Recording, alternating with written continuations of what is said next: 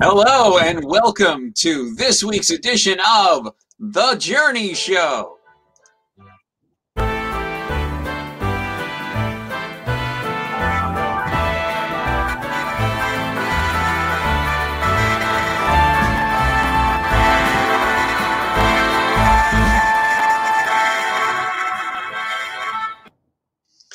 And here we have some very loud microphones out on the other end of the Telstar audience. So welcome everybody. We have a very exciting movie-focused show for you tonight.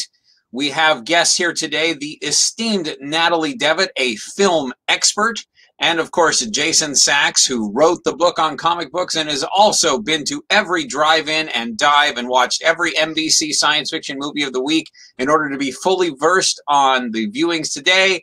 And you might recognize the person to my left, the young traveler who has been the hapless victim, companion in all of the Journey's reviews. So we will all have a great holistic view of movies in the 1950s and early 1960s. But first, this news. The Indian-Pakistani war over the border province of Kashmir, which has raged for more than a month and threatened to widen to include Red China, appears to have halted. Upon a decree of the United Nations Security Council, both sides have agreed to a ceasefire. However, sporadic fighting continues in the region. The United Nations welcomes its 115th, 116th, and 117th member states as Gambia, Singapore, and the Maldives join the August Assembly. France, on the other hand, plans to leave NATO. French President Charles de Gaulle explained that the international organization, designed to ward off communist attack into Western Europe, was antithetical to nationalist expression. The bitter 10-week battle in Greece between King Constantine and ousted Prime Minister George Papandreou has ended in victory for the monarchy and the right wing. Yesterday, the Greek parliament voted 152 to 148 to confirm the king's new choice of premier, Stefanos Stephanopoulos. The 101st Airborne Division was deployed to central Vietnam earlier this month, the largest single dispatch of American forces to the region. The United States appears to have taken over military operations in Vietnam and has begun strong offensives. Mother Nature has begun some offensives of her own. Earlier this year, Hurricane Betsy pummeled the Caribbean, Miami, and New Orleans, causing billions in damage and leaving hundreds homeless. The course of the hurricane was extensively monitored by no fewer than 4 NASA weather satellites. More than 300 fires burned across the state of California in one of the worst years on record. Fire season will continue through to November. Moving to La Jolla, or rather just off the coast of that suburb of San Diego, California, Sea Lab 2 continues as humanity's most ambitious underwater base yet. Led by former Mercury astronaut Scott Carpenter, Sea Lab is serviced by Tuffy the dolphin, who acts as companion, handyman, and gopher. Finally, the appointment of Roma Mitchell to the Supreme Court of South Australia marks the first time a woman has been appointed judge on the island continent. And that's the news. Welcome. We see the aisles are filling up. That's great. As long as we don't exceed fire code, we should be just fine. And we have brand new Intelsat satellites in orbit, ensuring that we will have none of the technical problems that have plagued the Journey Show the past couple of times. So without further ado, I'm going to introduce our panel. And by the way, the topic today is movies. And as a result, we want you, the viewing audience, to be thinking about questions to ask our esteemed panel. Whatever you want, you lead where the panel goes. But first, let's find out who our guests are. Natalie Devitt, tell us a little about you and what makes this period of science fiction so amazing. So I'm Natalie Devitt, associate writer for The Journey. I studied television and film, and I would say this period is so important, or at least this period I think is really interesting because I think it's a period that is really underestimated. I don't think it's really a genre that a lot of people take as seriously as they probably should. So any opportunity to shine a light on it, I'm happy to do that. That's a fair point. To us, it's a really big deal, but to the viewing audience, science fiction is propeller head beanie stuff a lot of the times. That's a good point. Jason, who are you, and what do you find so exciting about these last 15 years? So I'm Jason Sachs. I'm also an associate writer for The Journey, and I am delighted to join you. I have a dear friend who's a film reviewer and film fan at the Everett Star here in my local town, and we've had a chance to catch a number of science fiction and kind of art films as well, both driving down the new I-5 into Seattle, as well as watching on his Super 8mm films in his basement. And I've come to love film as a way of seeing our society and seeing other societies too.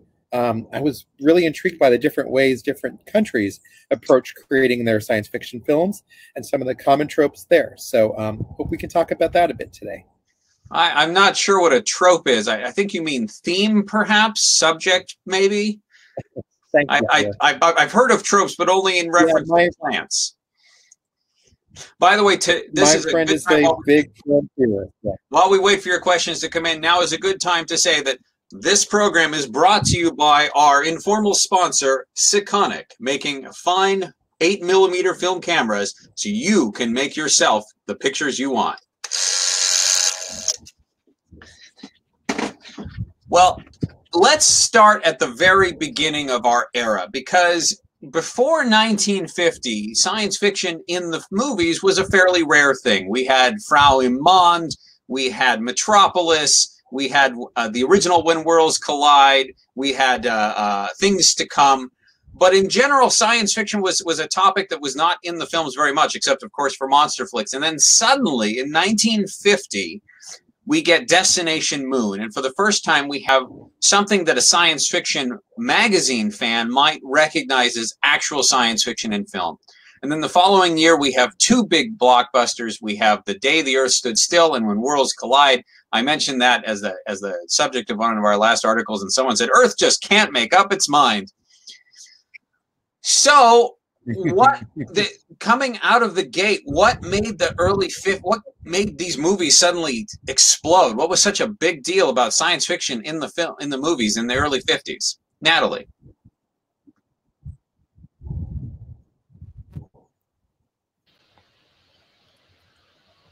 I think it's a number of combination of different things. I would say you have, for instance, people watching things like television. You have a lot of attempts to draw audiences away from television. You start to see more kind of gimmicks. You see entertainment often geared more towards like younger demographics, especially like at the drive-in. Jason, do you have anything to add? Well, I think it's a couple things to add. One is that science fiction has always been something that people in my generation love, going back to Flash Gordon serials and the other serials from the 1930s that we grew up seeing in the theaters. Along with that, there is just this interest in kind of seeing a larger world around us. I want to call out one of my all-time favorite films, which my film critic friend shared with me, a 1946 British film called Stairway to Heaven in the U.S., also called A Matter of Life and Death. It stars David Niven. It's kind of a reverse version of Wizard of Oz in that our real world is in black and white and the fantasy world is in color. It's got some beautiful cinematography, and it really reflects kind of a post-war romance and optimism that unfortunately was quickly dashed in light of the Cold War starting, which we're sadly still in the middle of. And I think what we see in the early 1950s movies, particularly obviously in The Day the Earth Stood Still, is a fear of what's coming out of World War II, of kind of facing our own mortality. That's interesting. So 1946 is. I was 27 at the time, and I had not really gotten into science fiction yet. By the way, behind the scenes, we will be showing you pictures from the movies we're discussing, and also referencing the articles. We've covered so many movies in the last 7 years of the journey, so that's pretty exciting. I think perhaps what Destination Moon did, and if you've never seen Destination Moon, we have not covered it on the journey because it precedes the journey. In fact, it came out the year that I started reading science fiction in a big way. But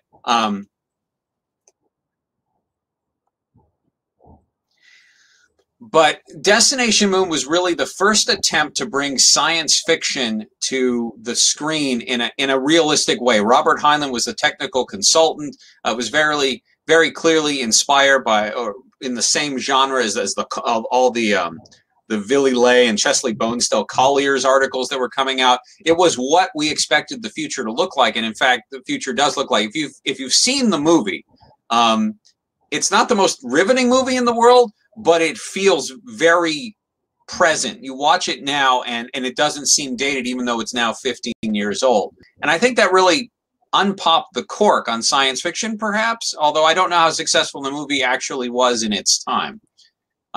Certainly, The Day the Earth Stood Still and When Worlds Collide were very different thematically from that movie and did not attempt realism. What is your favorite movie of the early 50s, Natalie? I'm going to go with either Them or The Thing from Another World. Now, what is it that appeals to you about those movies? By the way, I've seen The Thing from Another World. I have not seen Them. So tell us a little about them, neither of which we've covered at the journey. Oh, your microphone has turned off. Sorry. I feel a movie like Them, I really feel like you have to see it to really appreciate it. Because if I tell you it's a movie involving giant ants, you're going to be like, oh, a movie involving giant ants. When you watch it and you actually see like the relationships between the characters and everything, it's actually a pretty impressive movie. As far as The Thing from Another World, I think that it has really good dialogue. It's not the biggest, flashiest movie, but I just think really good, character-driven, great, and well-written movie. That's interesting. And Thing from Another World, what do you like about that one? That of course is based on John Campbell's story Who Goes There, but I don't know if it has any resemblance to it.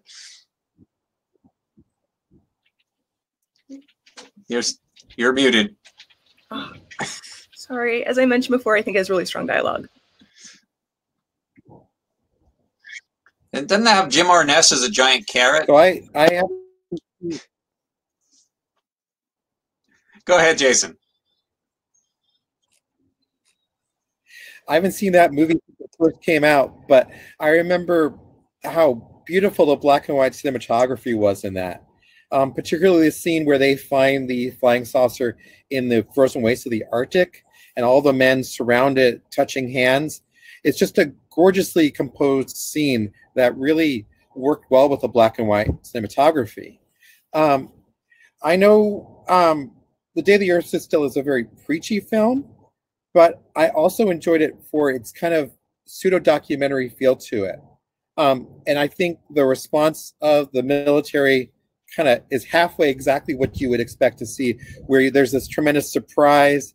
The the use of real-world locations is wonderful. Having the saucer land inside a group of baseball fields across from the White House just feels very real. You know, this was obviously filmed in the actual place where it was done, and that made it feel a lot more immediate. There's other places where the movie really strains credulity, among others, that the military doesn't actually guard the ship and people can sneak on and off it. But it felt very, I enjoyed that kind of reality of it. And we talk about verisimilitude, right? And that really felt like it had the verisimilitude. Well, and that brings up an interesting point. So the question is, why did I choose now? Journey's been around for a long time. Why did I pick this year of 1965 to do this movie retrospective? And for me, I feel like we are about to hit a sea change. You can tell me if you feel the same way in terms of movies. So when we started on this journey, for instance, spaceships were either V-2 rocket ships or flying saucers. And now we've got Stanley Kubrick's movie 2001 coming out soon. And we've got Star Trek, which has already got 2 pilots in the can. And spaceships look different. They're finally evolving. I feel like science fiction is becoming something more mature. And therefore, the 15 years of the past, starting with Destination Moon and ending with, I don't know, what's the the Satan bug, I don't know, Failsafe, form sort of an era. Lorelei, you have been with the Journey watching movies ever since The Blob. What have you noted about the evolution of film over this time? Well, I definitely noticed the evolution of spaceship types. In the early 50s, there was a big emphasis on the flying saucer. It just looks like a giant egg in the sky, giant fried egg. And I think we're finally starting, like you said, to lean away from that. It's not either the classic bullet rocket ship, and it's not the flying saucer anymore. Both styles we saw in the double feature we saw the other day of The Day the Earth Stood Still and When Worlds Collide. Yeah, it's a stylistic thing artistically. I think it's really valuable to look at these old movies because though there is a change, there's a lot of things that have stayed the same too, and these early movies have really influenced the current things that are coming out. I saw an image of what the inside of in Doctor Who, there was a fanzine that came across the pond, and I saw an image of what the inside of the TARDIS looked like. And I noticed a lot of similarities when watching The Day the Earth Stood Still, and how like the implements looked sort of this glass futuristic aesthetic that has been carried over into science fiction today. And so I think just looking at that evolution of artistic choices in how things are designed technologically is really interesting. Trish Mattson says something really interesting, talking about on the beach has been mentioned a number of times. And one thing I want to point out is we talk about science fiction, but the fact is, as you can see in the poll that we've sent you by Telex, which you are all answering through your ASR 33 teletypes. Thank you very much for that. We will apply them to punch cards, tabulate the data, and in a week we should have the answers for you. But what's really interesting is there are so many different genres of science fiction. I don't think any movie that has come out in the last 15 years, with the exception of perhaps Destination Moon, is something that most literate science fiction readers would classify as true science fiction. Are there any standouts that you've seen in the last 15 years that you'd say, no, this is something that is a pretty good adaptation of mature science fiction that I've read? I'll throw that to anybody. Yes, I would choose, well, science fiction. Well, I guess can we include horror in that? Because we'll see if Natalie hits the buzzer on you.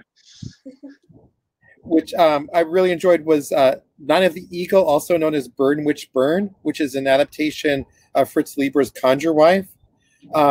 British film, black and white, and it has just this wonderful kind of manic intensity to it that perfectly fits the story. It doesn't explain everything either. As it goes, it allows you to kind of find your way as the story does. For a while, you're wondering if the wife in the film is crazy. And although the ending is a bit telegraphed, it has a great kind of classic kind of science fiction magazine feel to it. Natalie, are there any science fiction films you've seen that strike you as more science? I mean, we had The Mindbenders, which was interesting, and yeah. And last year, I did a review on Robinson Crusoe on Mars, and part of the big deal about that movie was it was supposed to be more accurate in terms of its depiction of spacecrafts, in terms of its the way in which Mars is shown.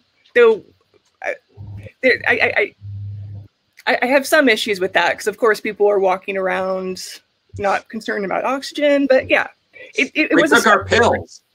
It was a step forward. That was an interesting movie, Natalie. What did you make of the kind of pseudoscience in it with the rocks that create oxygen and him discovering water? How'd that feel to you? I felt like it created its own little universe and it played by its own rules as well as it could. But as I mentioned before, it's a step forward, but probably not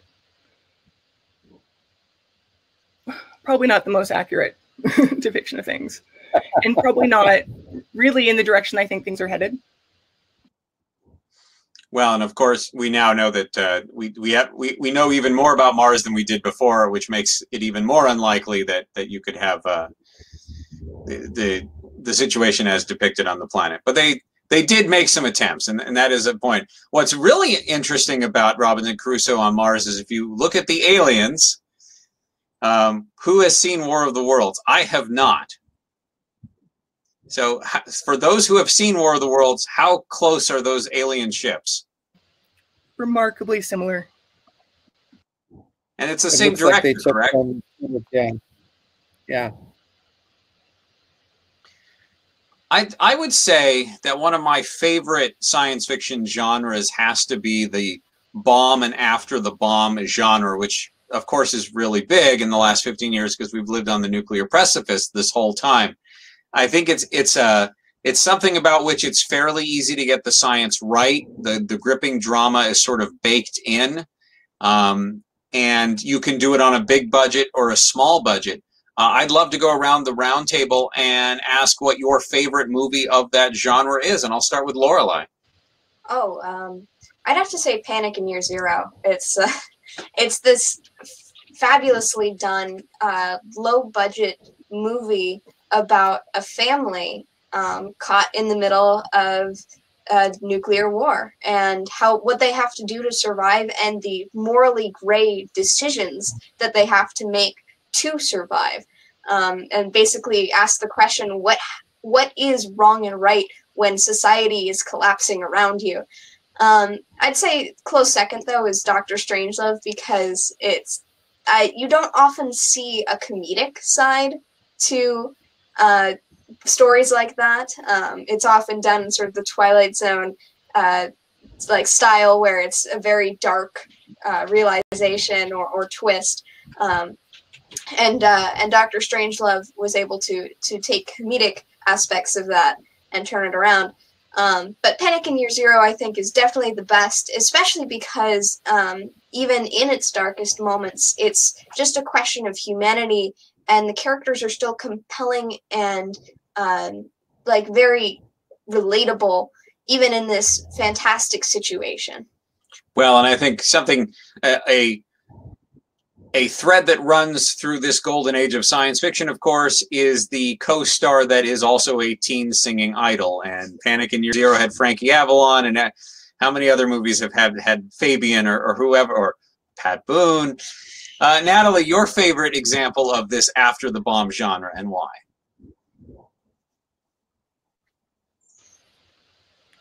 I'm going to have to echo what Lorelei said about Dr. Strangelove.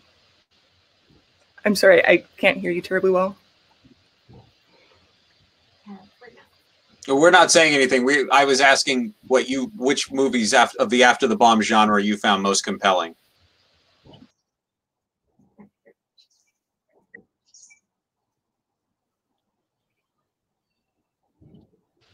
Jason, do you have anything while I think? I'm going to jump in. Okay. Go for it, Jason. Yeah, I'm going to jump in while she thinks. So first of all, I concur with Dr. Strangelove. My film critic friend and I agreed it was the best film of 1964. Just an outstanding landmark in filmmaking in my mind. All the performances in it are extraordinary. The way Kubrick's director Stanley Kubrick's cinematographer, whose name escapes me at the moment, uses the blackness of the events to continually play up the intensity of the scenes is wonderful. I think in terms of both my enjoyment of it intellectually and my enjoyment of it emotionally, it was incredibly powerful. In terms of after the bomb, I'm going to go a little off the board, and I'm going to choose a Vincent Price film called Last Man on Earth, which is a film about a world where vampires are taken over the earth. Although, to be fair, I'm not sure if they're vampires or zombies in context.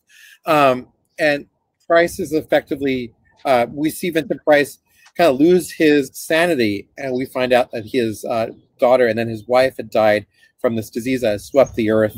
You can't imagine a disease sweeping the earth like that, but regardless, and it kind of destroys his sanity. He eventually finds another person to be with, and he thinks he'll have redemption, but in the final act of the movie, it turns in extremely dark ways. Our Rose Benton, my friend Rose Benton, as well as yours, didn't like the movie nearly as much as I did. I'm kind of haunted by the performance of Vincent Price.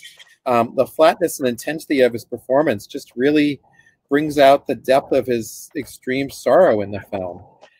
So, although not an post-apocalypse film, well, if that's a phrase that anyone uses, although not a after the bomb film, it certainly is a after the end of the world sort of film.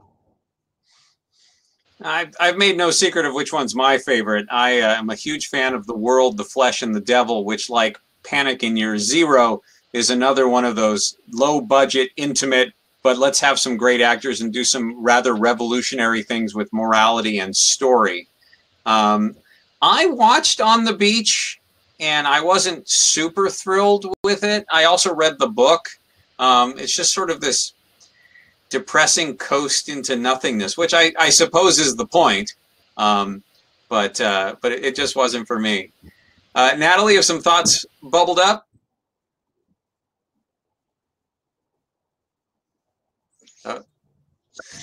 Until Sad has muted you again. No, I was just thinking about how much you've told me how much you enjoyed that film, and yeah, I don't really have too much to add to that, but thank you. Which genre is your favorite? If you'll notice, if you go to the polls, you'll see that we've got about 10 different genres of movie, but I'm sure there's several on the foremost. What do you like the best about sci-fi films? Which genres?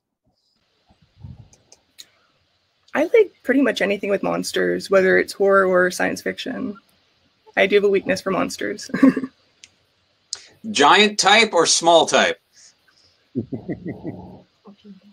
Giant. So have you seen the Japanese epics dubbed into English, or? Yes, but not as many as I'm sure you have.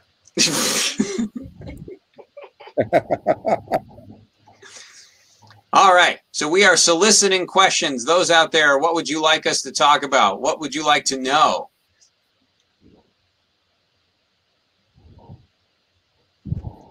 James Nichols says there should be remake after remake of I Am Legend until they get it right. Well, according to Jason, they already did. I'm not sure they'll do any better. Well, we have seen a lot of giant monster movies here at The Journey. Many of them have been Japanese, and Japanese ones have set the mold, which is interesting because King Kong came out, and that was an American production.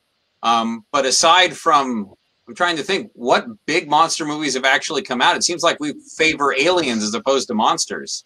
Well, there was the other giant ape movie.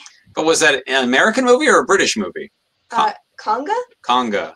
I don't remember. All I know was that it was very bad.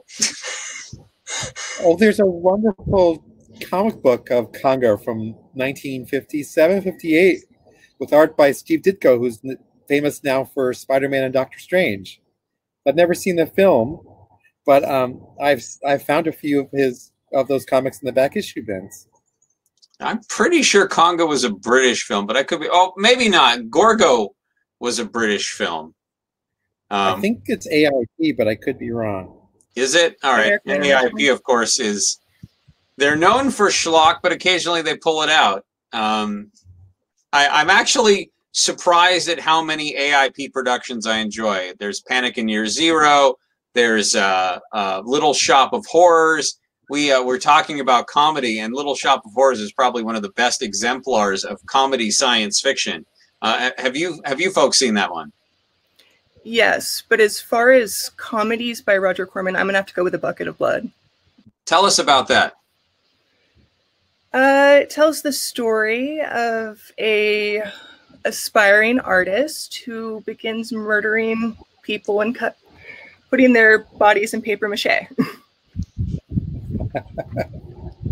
And what makes it funny? I think for anyone that has ever been a struggling artist or knows people who have, they actually really see a lot of truth in that movie.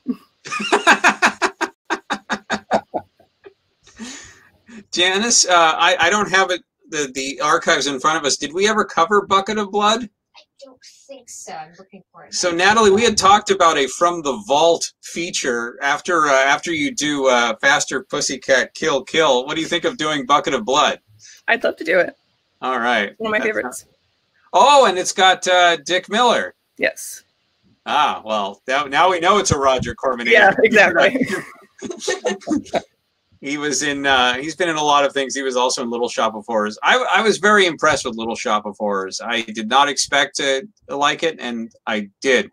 You know what's interesting about I talked about how there's science fiction that isn't really science fiction-y, but then there's a whole genre of science fiction that they've made lots of beautiful movies about, and they continue to do it, and they can get away with it without having to worry about accurate science fiction because they are adaptations of Jules Verne and H.G. Wells novels, which are already old and out of date, and so they're sort of quaint. So The Time Machine and 20,000 Leagues Under the Sea. Journey to the Center of the Earth. Journey to the Center of the Earth. Lorelai, you bring up Journey to the Center of the Earth. Who would you say is the standout character in Journey to the Center of the Earth? Well, isn't it obvious? Gertrude the Duck. And what makes Gertrude the Duck so amazing? She's the best character in the movie. She's the hero. She saves the day, and she journeys to the center of the earth and gets all the characters back out again. I mean, what is there not to like? No, that makes a lot of sense. So Gertrude the Duck in Journey to the Center of the Earth. I'm going to have to say that my favorite movie of that genre would be The Time Machine. It's so beautiful, and the score is great, and Rod Taylor's amazing. But I'm also, time travel gives everything +2 stars for me. Jason, what would you say is your favorite of the Vernian, Wellesian, big budget, classic color technorama type film? Oh gosh, I'm actually. I think I go with The Time Machine. I love the slickness of it. I love the grand color and MGM feel of it. I think it's just such a grand adaptation of a classic novel. And it's just a delight. Natalie, you've seen War of the Worlds. How is that as an adaptation of a classic book? I don't know. I think for you, I think that you'd probably be more critical of it than I would, because I thought it was a thoroughly enjoyable movie. I generally like kind of the George Powell movies, and I usually like Byron Haskin, who did Robinson Crusoe Mars, a lot of episodes on The Outer Limits. I thought it was a very enjoyable Technicolor.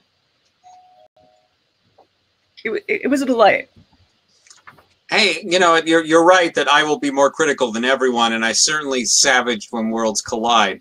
But I have a soft spot in my heart for the Vernian, Wellesian stuff too, because they know what they are. I mean, Masters of the Air with Vincent Price is just a great sort of intersection of that genre and a Vincent Price movie. I still cite that as one of my favorites, and most people don't seem to really know about that film. Have you guys seen it? What's it called? Master of the Air. No. Yeah, I've seen a lot of Vincent Price movies, but I've never seen that one. So it is also an adaptation of a Verne novel like 20,000 Leagues Under the Sea. In fact, it's basically the aerial counterpart. Vincent Price plays this eccentric guy with this giant airship, and he kidnaps Charles Bronson and some other people. And at one point, Charles Bronson is hanging by a rope, being suspended and dodging mountains, and it's interesting. But it's neat and beautiful set design. Lorelai, what do you remember most about Master of the Air? Master of the Air or Master of the World? Is it Master of the World? It's Master of the World, excuse me. I have to say, well, there's two things that stood out to me from that movie. One is the ship design was absolutely delightful. I'm a big fan of sort of houses in miniature, like trailers, and this is that, but in the air. And so there was like little curtains and tea sets and things that was very delightful. And also, of course, it was occupied by several shirtless, muscular men. That was just, the whole thing was very lovely to look at. Yeah, there you go. It's like, you must have no shirt to work on this vessel. Arr, sign me up. By the way, I also recommend War of the Worlds. I think it's just a really entertaining, very fast-moving film, and especially towards the end, it gets extremely dramatic. The scenes of the riots in the streets are really well done. We will, if it comes to a theater near us in a revival, we will be sure to check it out. The problem with living in 1965 is, of course, movies do not exist at our beck and call. And while we scour the TV guide every week to see if NBC or CBS or now ABC will have a science fiction movie on as their movie of the week, the closest we've gotten recently was The Manchurian Candidate, which was actually quite good. But only love that film. Yes, but only, you know, I suppose that classifies as science fiction. I think it may be one of the best horror films of the 1960s so far. Oh, that's an interesting point. It's such a well put together movie, and so relevant to our times. I mean, it was terrifying to think of it before the assassination of our dear president. But the drama of it is spectacular, and the acting. I mean, Frank Sinatra is not one who I ordinarily think of as a great actor, but his acting in this movie is spectacular. I understand he insisted on this part too. I mean, he put a lot into it. Lawrence Harvey's just tortured in every scene emotionally, and you just feel it in every moment he's in. The romance between Sinatra and Lee also has been haunting me ever since, because it's the least romantic romance in the history of film, I think.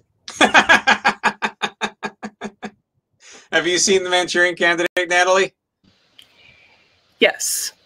And I know that we discussed it a while back when we were watching The Outer Limits with that Year of the Dragon episode. That was very heavily influenced by it. Oh, yeah, you're absolutely right. Which would you say did a better job with it? I wonder. Well, that's an interesting point. So, Natalie, you covered all of The Outer Limits. Would you say that The Outer Limits basically distilled 50s and early 60s movie making for the television audience? I think some people might say that. I know that some of the readers complained about it being a little bit too on the pulpy side. And so I could definitely see where you could make an argument for something like that. But I remember you had talked about how there were a lot of German expressionist directors who found their home there. Oh, yeah, where I talked a lot about the lighting, and it kind of reminded me a lot of German expressionism and noir, and you have people who worked in German expressionism, especially with Fritz Lang, and who came to Hollywood and made movies, and of course Fritz Lang made film noir as well. And I talked a lot about director of photography Conrad Hall, because I feel like everything he filmed, it didn't matter how ridiculous the episode it was, there were a lot of layers to all of his shots, and it was all just very, very visually striking. There was a mention going back, we did not, it's not really science fiction, but I suppose it goes with the whole Vernian Wellesian thing. There's also the subgenre of fantastic films, anything Ray Harryhausen gets involved with. So we've covered The Seventh Voyage of Sinbad, but not the first six. And also Atlantis, which is the George Pal film which used recycled music from the Time Machine. So I suppose that's tangential. So there's definitely a lot of genre agnostic stuff that I think you could include The Seven Faces of Dr. Lowe in that too, in that sort of fantastical category. Right, and one of the problems with Dr. Strangelove is, in fact, it did not have Tony Randall. Oh yeah, Dr. Strange didn't have Tony Randall. Okay. Dr. Lowe did. But when worlds collide, not only. Oh, go ahead, Jason. Well, no, I was just going to say, Peter Sellers or Tony Randall, which one would you rather have? I think that is, we don't have an article devoted to Peter Sellers on Galactic Journey. Though it is interesting that both of those films were nominated for the Hugo. Both of them had Doctor in the title, and both of them featured a main actor playing multiple roles. Yeah. Make of that what you will. When Worlds Collide did have, in fact, a Tony and a Randall who had more chemistry for each other than they did for the leading female. But a Tony and a Randall in close proximity to each other do not equal a Tony Randall. One of the things one of the genres I wanted to bring up that I'm not well versed in, I've only really seen a couple of examples of it, is the Body Snatcher movie, which was that started by Hyland's The Puppet Master, or is there in fact a genesis of that genre which predates it? I don't know. Someone might tell me, but have you seen the kind of thing that has to have been around for a long time? Just the idea of transmitting your mind into someone else's body feels as old as Pulp Fiction itself, doesn't it? Well, and there's Who Goes There too, of course. Mm-hmm. So you're probably leading to the original, not the original movie I think of in this genre, which is Invasion of the Body Snatchers, which is just a gorgeous bit of noir. It really crosses over into being true. It's just a truly dark, intense, very smartly done film about kind of American paranoia. We can really see echoes of the McCarthy era in that film, which really gives it some verve and energy. Natalie, do you have other thoughts on Body Snatchers? Because I haven't seen it. I thoroughly enjoyed the film. I also, you know, I like some of the movies that kind of carry on with that theme, whether it's Invaders from Mars, I Married a Monster from Outer Space, that even though it has a ridiculous title, is actually a really interesting movie. So I'm definitely a fan of the Body Snatcher type films. I was going to say those are the exact two movies I was going to mention. And this also goes with Gray Miller's question on what movies did the most with a little. Invasion from Mars, or Invader from Mars, I can't remember the exact title. Invaders from Mars. Invaders from Mars. Natalie, we watched that together, didn't we? No, but I frequently spoke about it because when the actors who played the extraterrestrials would turn around, you could see the zippers on their backs. And I said that I kind of like that about the movie. I think we may be thinking about two different movies. There's a movie where the Martians invade, but they adopt the form of one of the members of a family, and it's all filmed on this beautiful estate that it was rented for the movie, and that's the only money that they spent on the movie. But it's a really tight psychological horror. And what's really neat about it is you have a married couple and they actually talk to each other and work together. And it's got a very surprising un-Hollywood ending. The other movie you were talking about, I Married an Alien from Outer Space, that's actually an excellent movie and really a parable for what it's like to be a woman in an abusive relationship and no one will take you seriously. And again, I don't think $5-6 was spent on it. Yeah, there's a lot of different readings that you can do for that movie. It's really interesting. Much better than you would ever think based on the posters and the title. Right. You go in thinking it's just going to be the schlocky B movie, but instead it's a powerful feminist film, which you start to get in the 50s. And it's so interesting because I know there's a lot of people who liked Forbidden Planet out there. I know you exist, and I am not judging you. It is fine.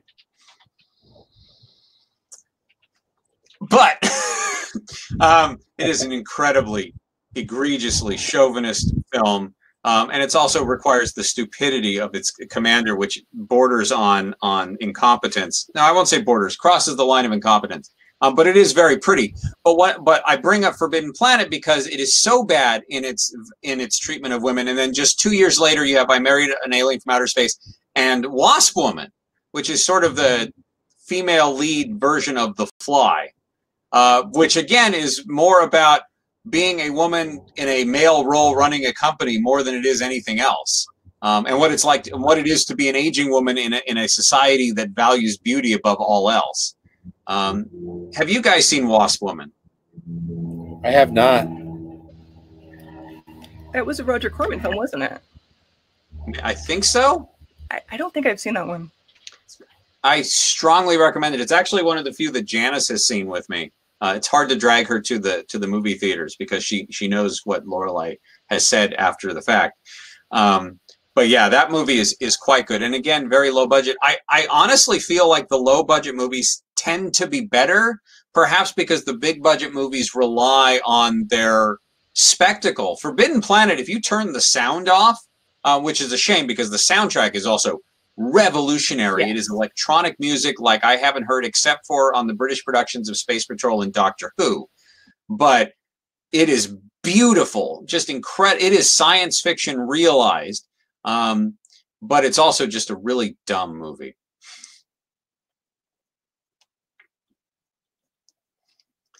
Gray Miller says he thinks Leslie Nielsen has a great future as a serious dramatic actor. You actually see him quite a bit on television. I think he was in an episode of The Fugitive He makes his way around. Absolutely. I don't think he could do comedy for beans, but definitely a good actor. All right, what do we got? I probably missed a whole bunch of questions as we were going through because I'm without my technical assistant right now.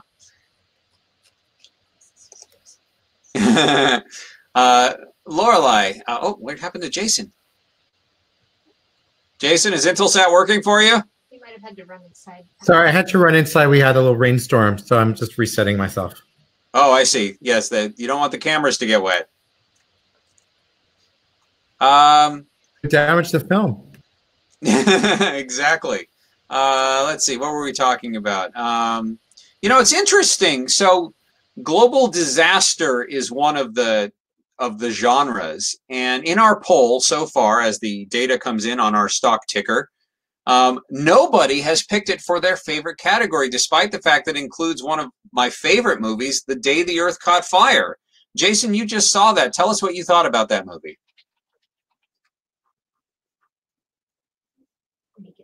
Hi, let me bring myself back. The Day the Earth Caught Fire was one of my absolute favorite movies I've seen in a long time, and a tremendous surprise. I was frankly blown away by how it kind of is a stealth version of a different film. It's really a newspaper film that happens to have very strong science fiction elements on top of it. And I thought it was just, it just felt like it was so based in the real world. It made it extraordinarily powerful. And such a contrast to, say, When Worlds Collide, which was a cartoon.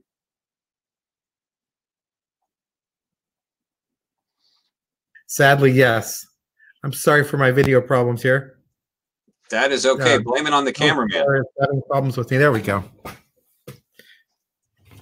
Go ahead. Yeah, the thing about the way The Day the Earth Caught Fire also was that we really felt like the maturity of the characters was very strong in this. A lot of thing I find in a lot of the science fiction films is characters are more shallow because they're in service of the plot, which makes sense.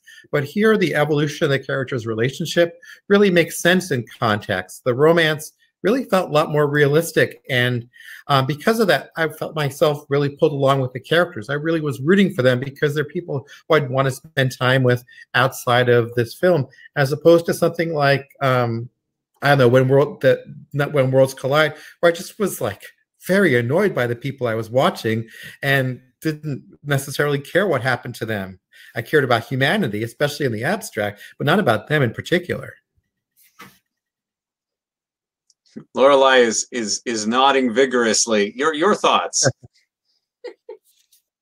So are you saying? Oh, go ahead. Yeah, go ahead. Oh, you want me to? Oh.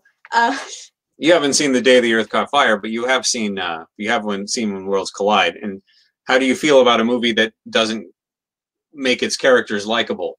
Well, the issue with that movie is like Jason says, it's the end of humanity, but the portion of humanity they decide to save is just, it doesn't give us much hope because they focus so much on, it's a celebration of 50s society at its worst. The men and the women are always segregated. There is no one who is not white and young and specifically a college student. And it's just kind of offensive that to believe that this is the best of humanity and that's all you need is like 30 of these people to start a new colony of humanity. And yeah, it bothered me quite a bit actually, because it's a disregard of the value of variety and diversity. Natalie, I want to pose a question to you because you were starting to answer it early on in this show.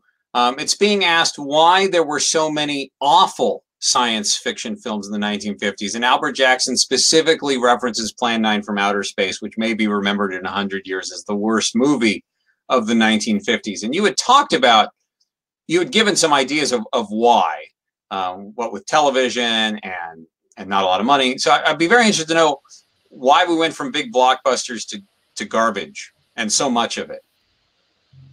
And if you think it's garbage or if you think there's redeeming value that people are overlooking.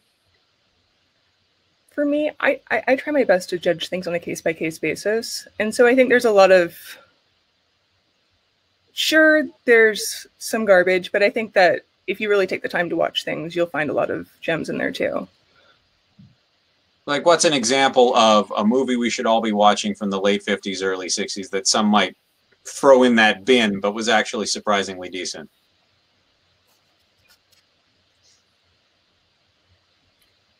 You know me, Gideon. I defend a lot of things I probably shouldn't defend. I don't know, like, I enjoy Teenagers from Outer Space. Some people might not enjoy that sort of thing, but I do. What did you like about it? I mean, I think it was really, it's nothing deep and intellectual. It's just kind of cheap entertainment, but it's still entertaining nevertheless. So I don't think that something needs to always, you know, be intellectually stimulating in order to have some value. I think that if, you know, and I've said this countless times, but I think that, you know, I think it's kind of a personal thing. If it resonates with you on some level, or, you know, it just, or also, like, there's a lot of movies and TV shows where I don't think are necessarily well written, but maybe there's a lot of craftsmanship that goes into making them. Like, maybe they use a lot of miniatures, maybe they use a lot of makeup and, you know, matte paintings. Like, I guess maybe I just notice a lot of the other details that I think maybe sometimes are worth appreciating, even if the whole thing isn't worth holding in a high regard. No, absolutely. And no one should ever be ashamed for what they enjoy. And what I love about you in particular is your passion. You because of your background, you appreciate all of these details, and you can say, yes, this is dumb, but did you see the set design? and that's important, because a movie is done by hundreds of people, and a lot of, most of them get unsung. And so when I blast Forbidden Planet, it's because as a movie I had a lot of issues with it. But there are some absolutely breathtaking things. And to Teenagers from Outer Space's defense, which, by the way, I have watched every single time it has been revived near me, so you do not need to be ashamed for anything, Natalie. It is a dumb movie, but for $5 they spent on the budget, the gun effects are excellent. The female lead is quite compelling. The cinematography is surprisingly good. The pacing is actually excellent. Which speaks to the editing and the directorship. So yes, on the face of it, it is part of that schlocky B movie sludge. But in fact, it's actually, and there it is. They got a lot of mileage out of that medical school skeleton they got there. The way they did the gun effect in Teenagers from Outer Space it's just a mirror, but they would shine a light on it, which probably was not fun for the actors. And it would make that cool reflective effect. That's creative. I've never seen that anywhere else.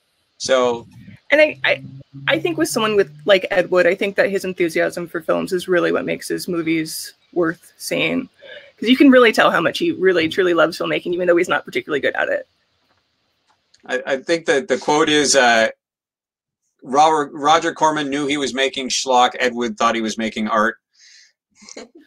And Roger Corman stayed at it, so eventually he started making better movies, like you're seeing, like with the Poe cycle. So. Right, and we haven't talked about that because it's not strictly science fiction, and I wasn't going to open that big can of worms, but you're absolutely right. There's some great movies in the Poe cycle. So The Pit and the Pendulum, you know, Mask of the Red Death are all great.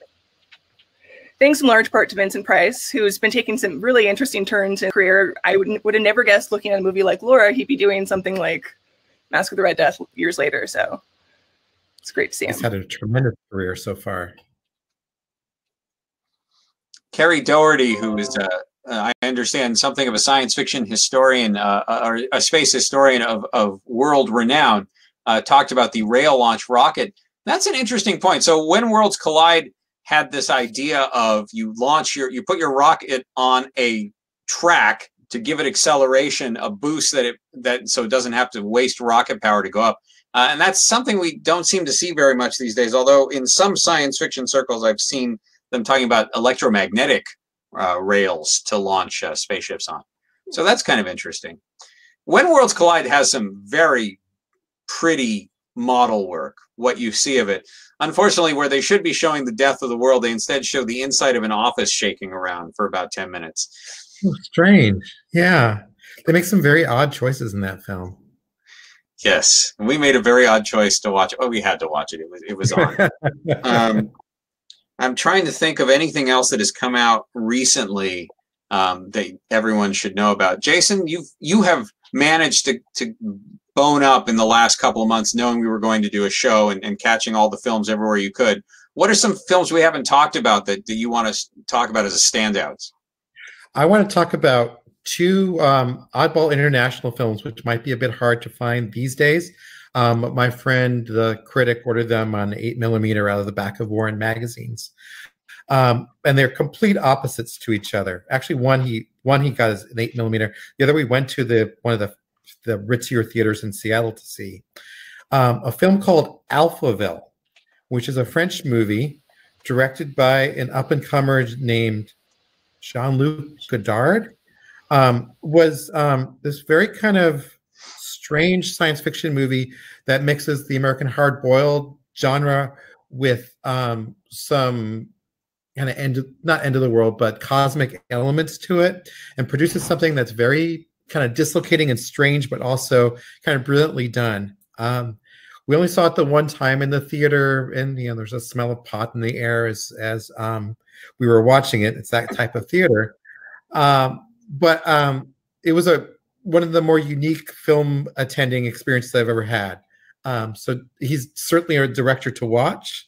Maybe Natalie knows more about him and what he's done before or since. I walked out of that theater just kind of shaking my head saying, I'm not sure what to make of this, but I enjoyed it a lot.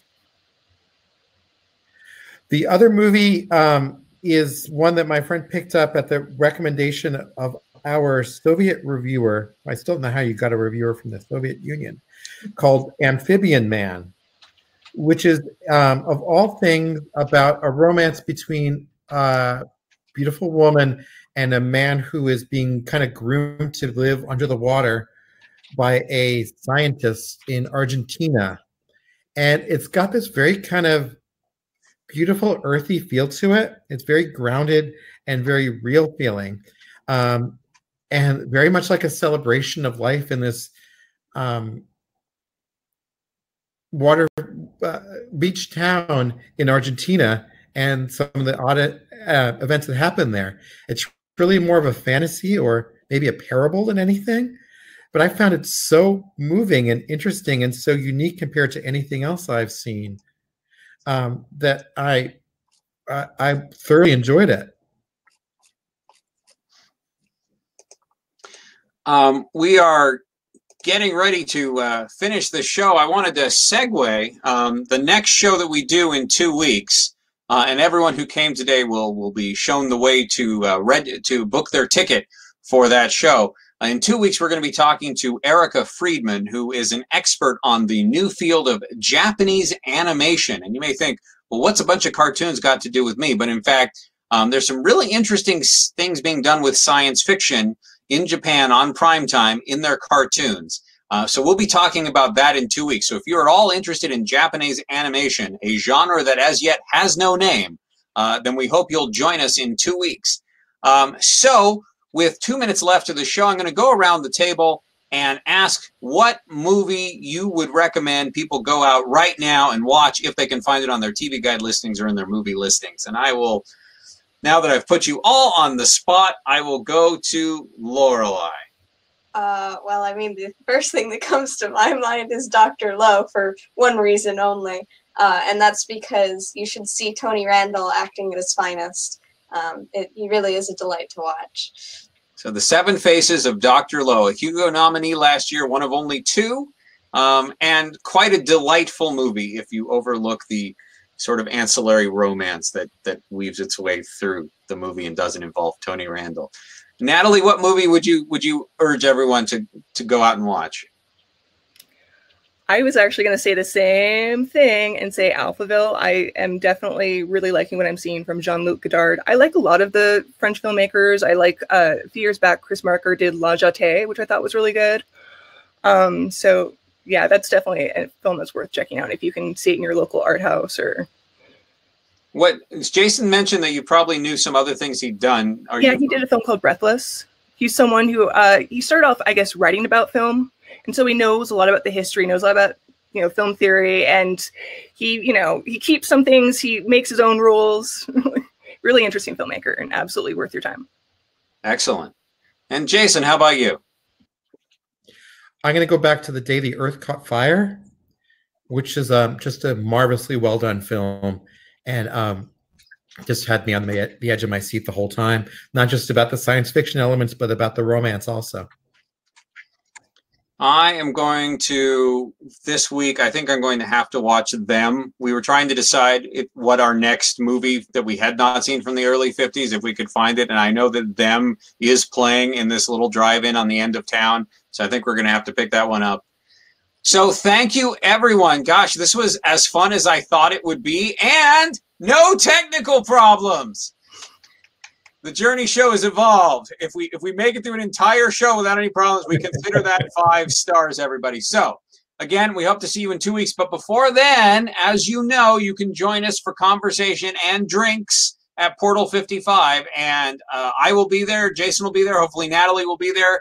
And we can continue this conversation on this and anything else you like. And I've got some amazing margaritas that I can mix for you there. So, thank you very much for being here. And I will see you over at Portal 55.